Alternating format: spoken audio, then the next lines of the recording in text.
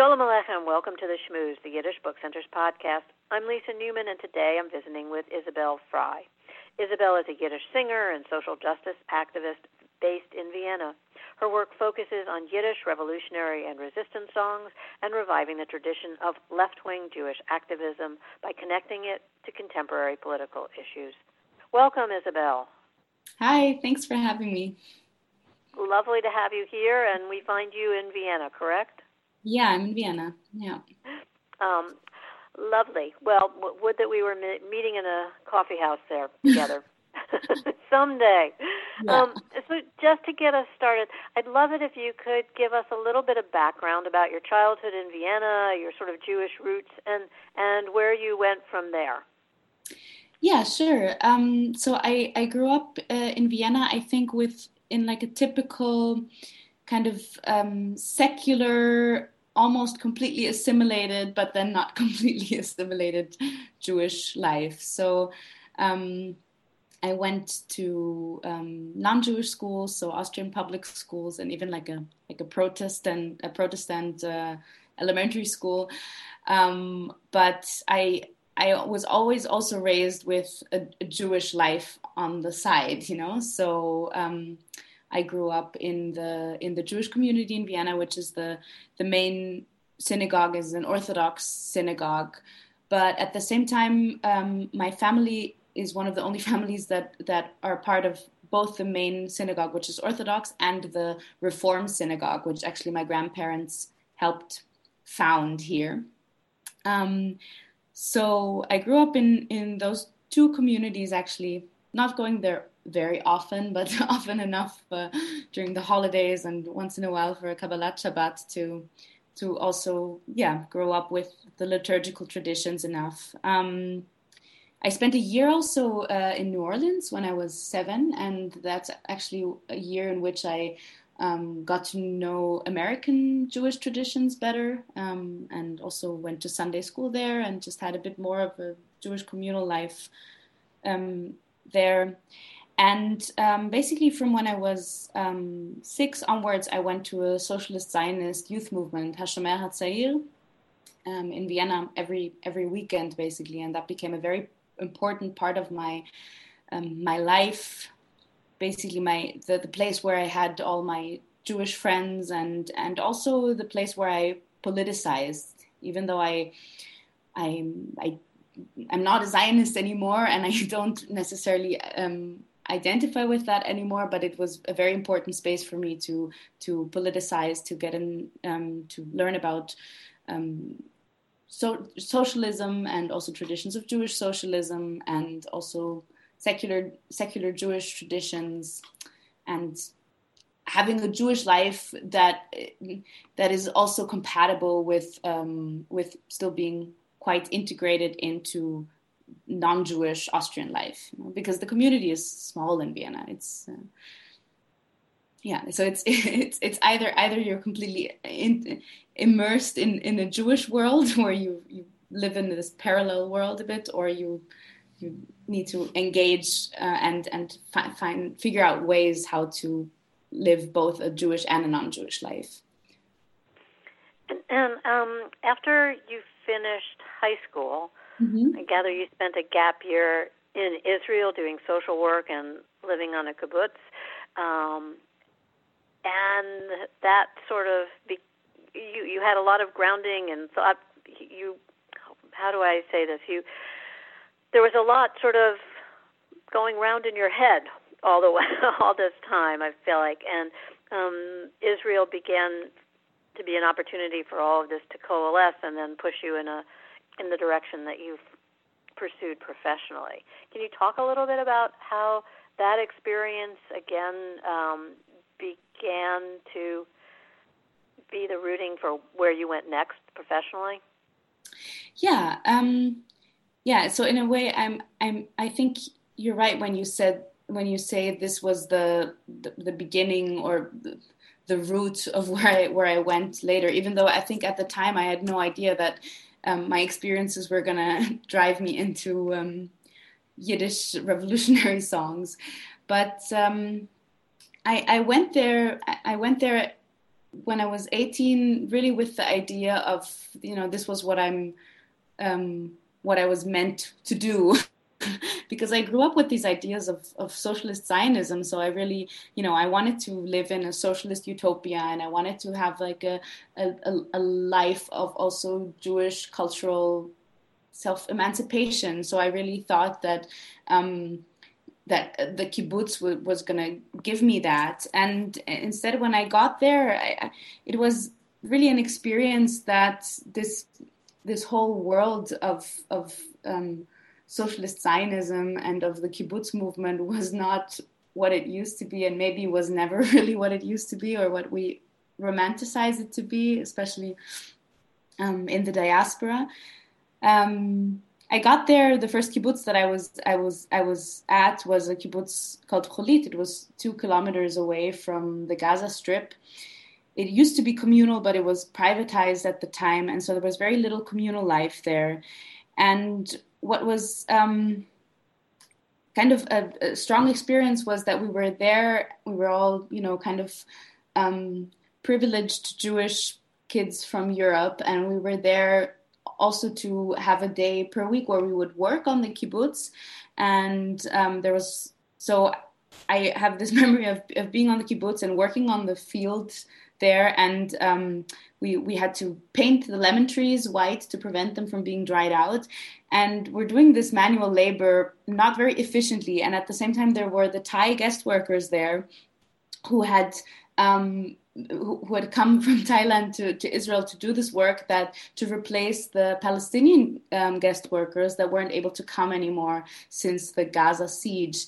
And that was definitely, and they were doing this work way faster and more efficiently than we were doing it. And it was some kind of a confrontation between the utopia of socialism and like the realities of globalized capitalism that were just clashing in this kibbutz. And then later throughout that year, I also got confronted more and more with the realities of the Israel-Palestinian conflict that I hadn't really learned so much about, actually nothing, in my time in the movement in Vienna.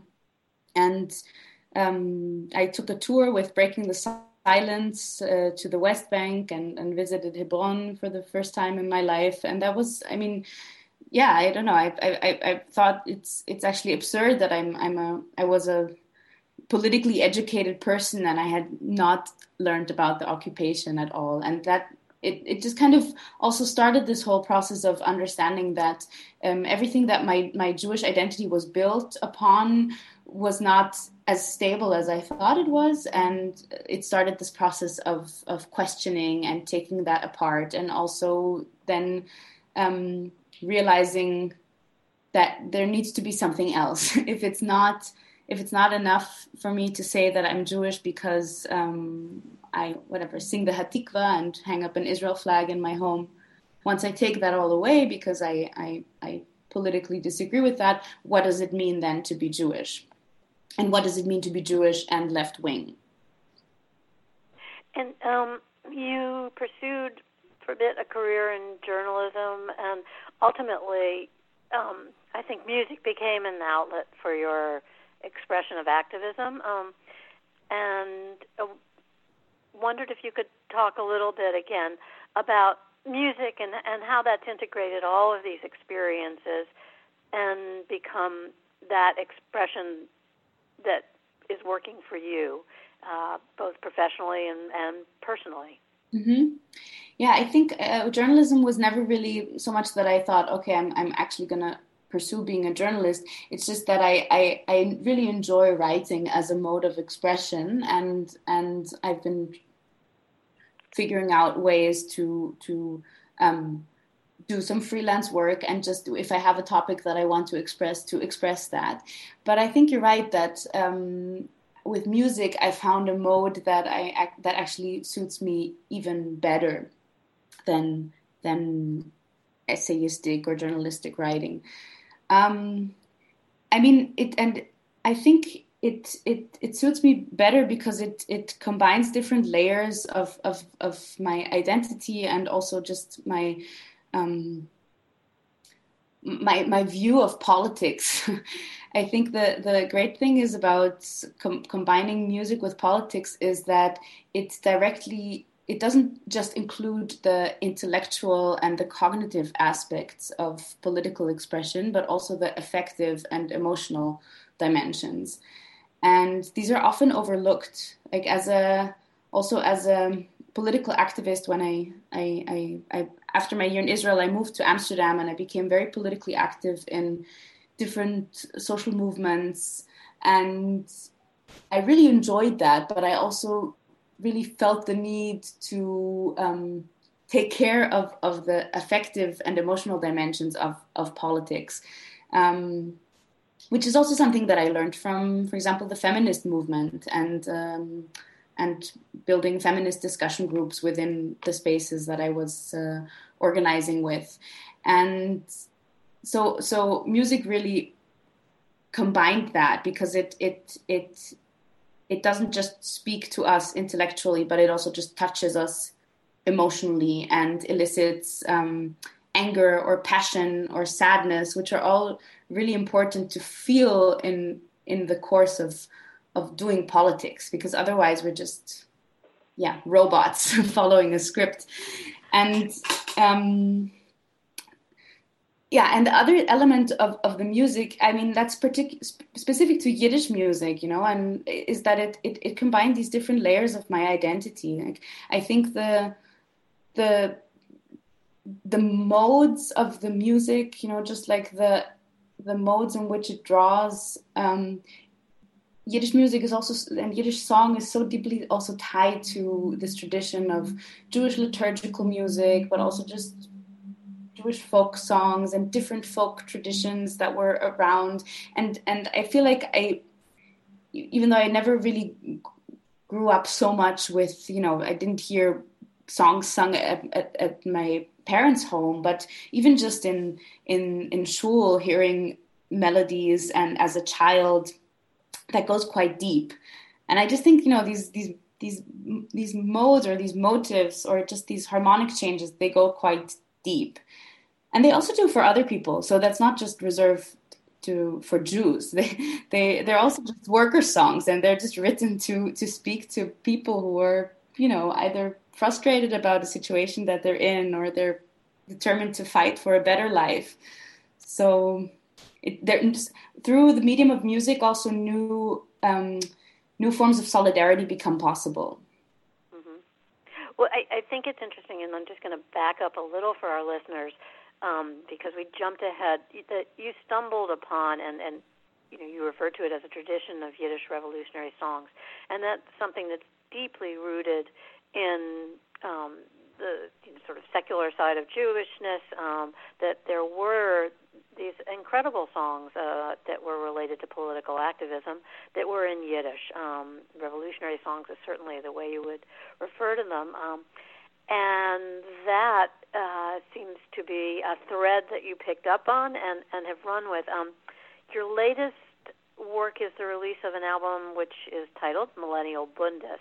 And I thought it might be interesting to listen to a little bit of a track that includes a performance of a long-forgotten Yiddish theater song about the suffragette movement. And so let's listen to that for a minute, and then we can come back and talk about it a little bit.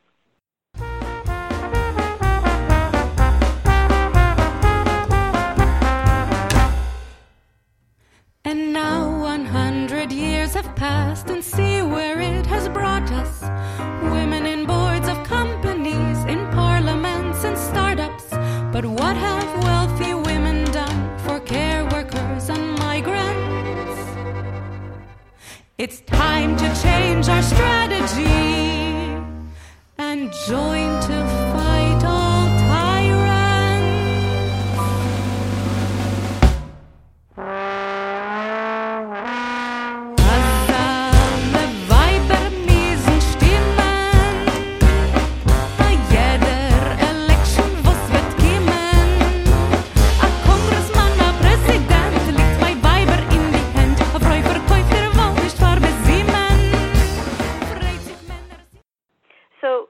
How did you find your way to this, and can you speak a little bit about how this really resonates with you and how it infuses and gives you direction? Because I think your work is just beautiful and so interesting that you've taken this path and it's kind of put you here at the moment. And it really draws from so much of what you've wrestled with and how you have found an outlet for this in the form of your musical work. Thank you. Yeah, the song I stumbled upon it in Montreal. I was there because I was an Israeli scholarship student for CLES Canada last summer, so not the COVID summer, but the summer before.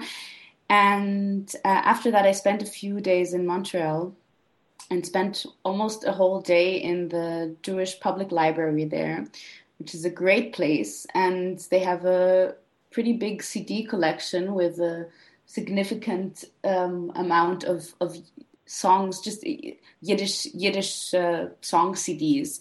And so I spent a whole day just listening through these CDs on the computer and just seeing if I can find something. And that was actually on a CD it was an anthology about women and women in Yiddish theater.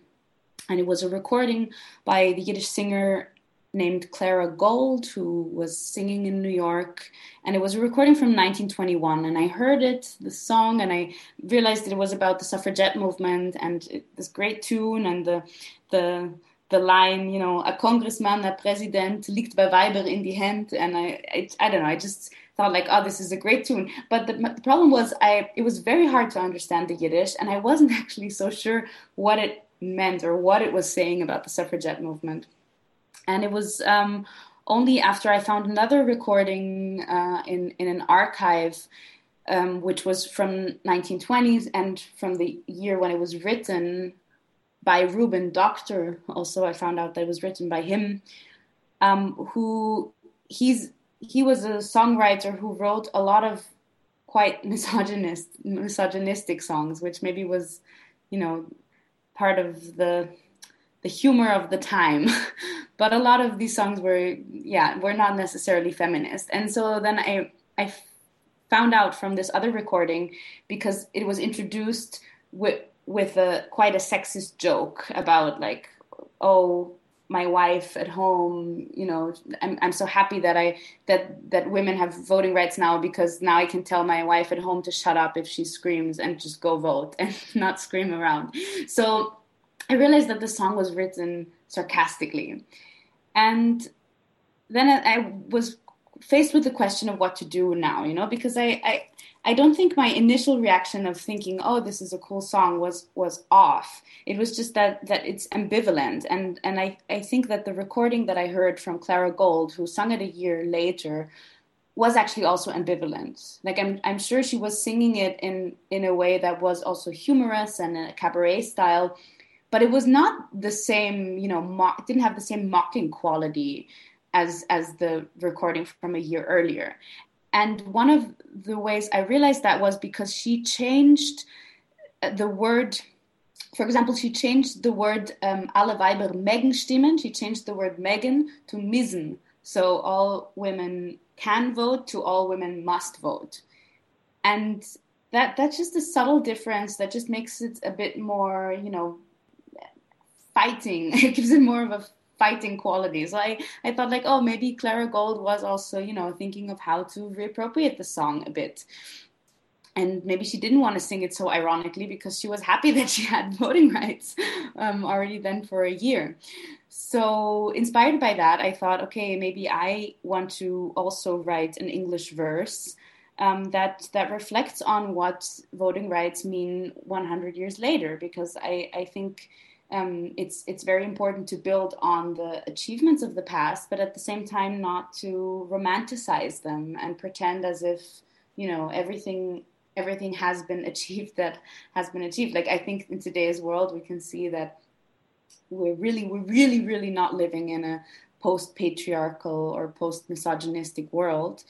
and the struggle is not over just through equal voting rights. And I think it's actually kind of touching to see how people in the suffragette movement did imagine this being the first stage, but they imagined all these other social transformations following from it. And so I was thinking about how to communicate that today and how to point out that there's still a lot of work to be done. Well, we talk at the Yiddish Book Center about our work, which is regenerating Jewish culture, and I think what you're doing in surfacing and rethinking these and kind of reimagining some of this work and how it relates to your sort of thrust in terms of political activism is really interesting and compelling, and we look forward to sort of seeing where you take all this. And quickly before we go, what are you working on now? Right now, I just started working on my PhD, actually. So that's another undertaking. That's another undertaking. But my PhD is in ethnomusicology, and my project is about Yiddish song, Yiddish singing, and kind of the political dimensions of that, also like in Yiddish cultural spaces and in festivals, and linking that to kind of the theory and the movement of Jewish diasporism, or the meaning of diaspora. So that's more of a theoretical undertaking, but it is definitely combined with my artistic work as well. And so right now I'm spending a lot of time reading and thinking, and at the same time singing. One of the things that I'm focusing on, that I'm interested in both academically and artistically, is this tradition of unaccompanied Yiddish song and this style of unaccompanied Yiddish singing. And I find it also interesting, especially in terms of its gender politics, because a lot of these songs, these very traditional folk songs, have such speak to a lot of women's issues, I would say. And for example, a bit of a different definition of what is a revolutionary song. Like I think like a love song that touches upon also suffering, but also maybe like socio-political issues, or I don't know, not being allowed by the family to be with the lover or something. There are also political aspects to that. So I'm trying to figure out what to do with that. And another big thing that I'm working on is that I was just running for office in Vienna in the local elections for this new left-wing party called Links, which means left. And for them, I performed a lot as a singer, because there were a lot of those kind of outdoor party campaigning events, and I performed at about 10 of those in the past month with Yiddish revolutionary songs, and trying to see how I can combine the different Yiddish revolutionary songs, some of which are on my album, some of which are ones that I've learned already after I've recorded it, and how I can combine that with political campaigning.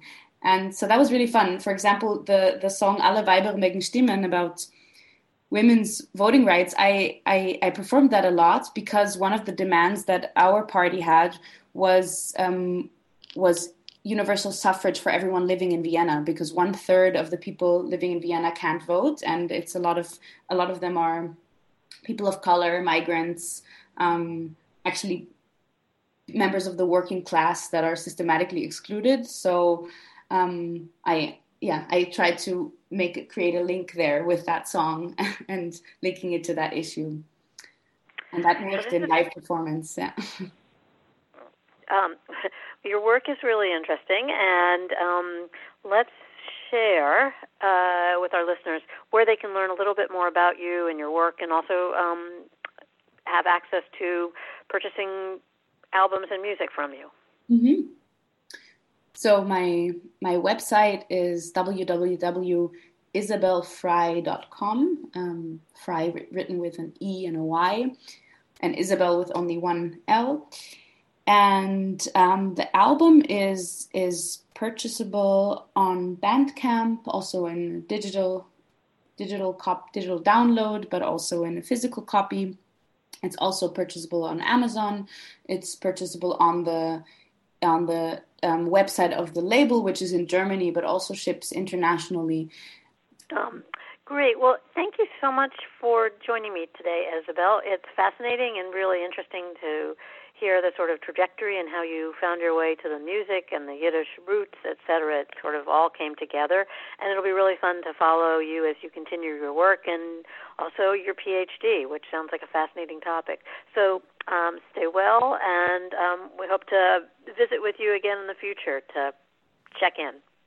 Yeah, thank you very much. Great, thank you. You've been listening to The Schmooze, a production of the Yiddish Book Center in Amherst, Massachusetts. To subscribe to this and other podcasts, visit yiddishbookcenter.org. I'm Sarah Blakefeld. Be well, be healthy, and tune in again soon.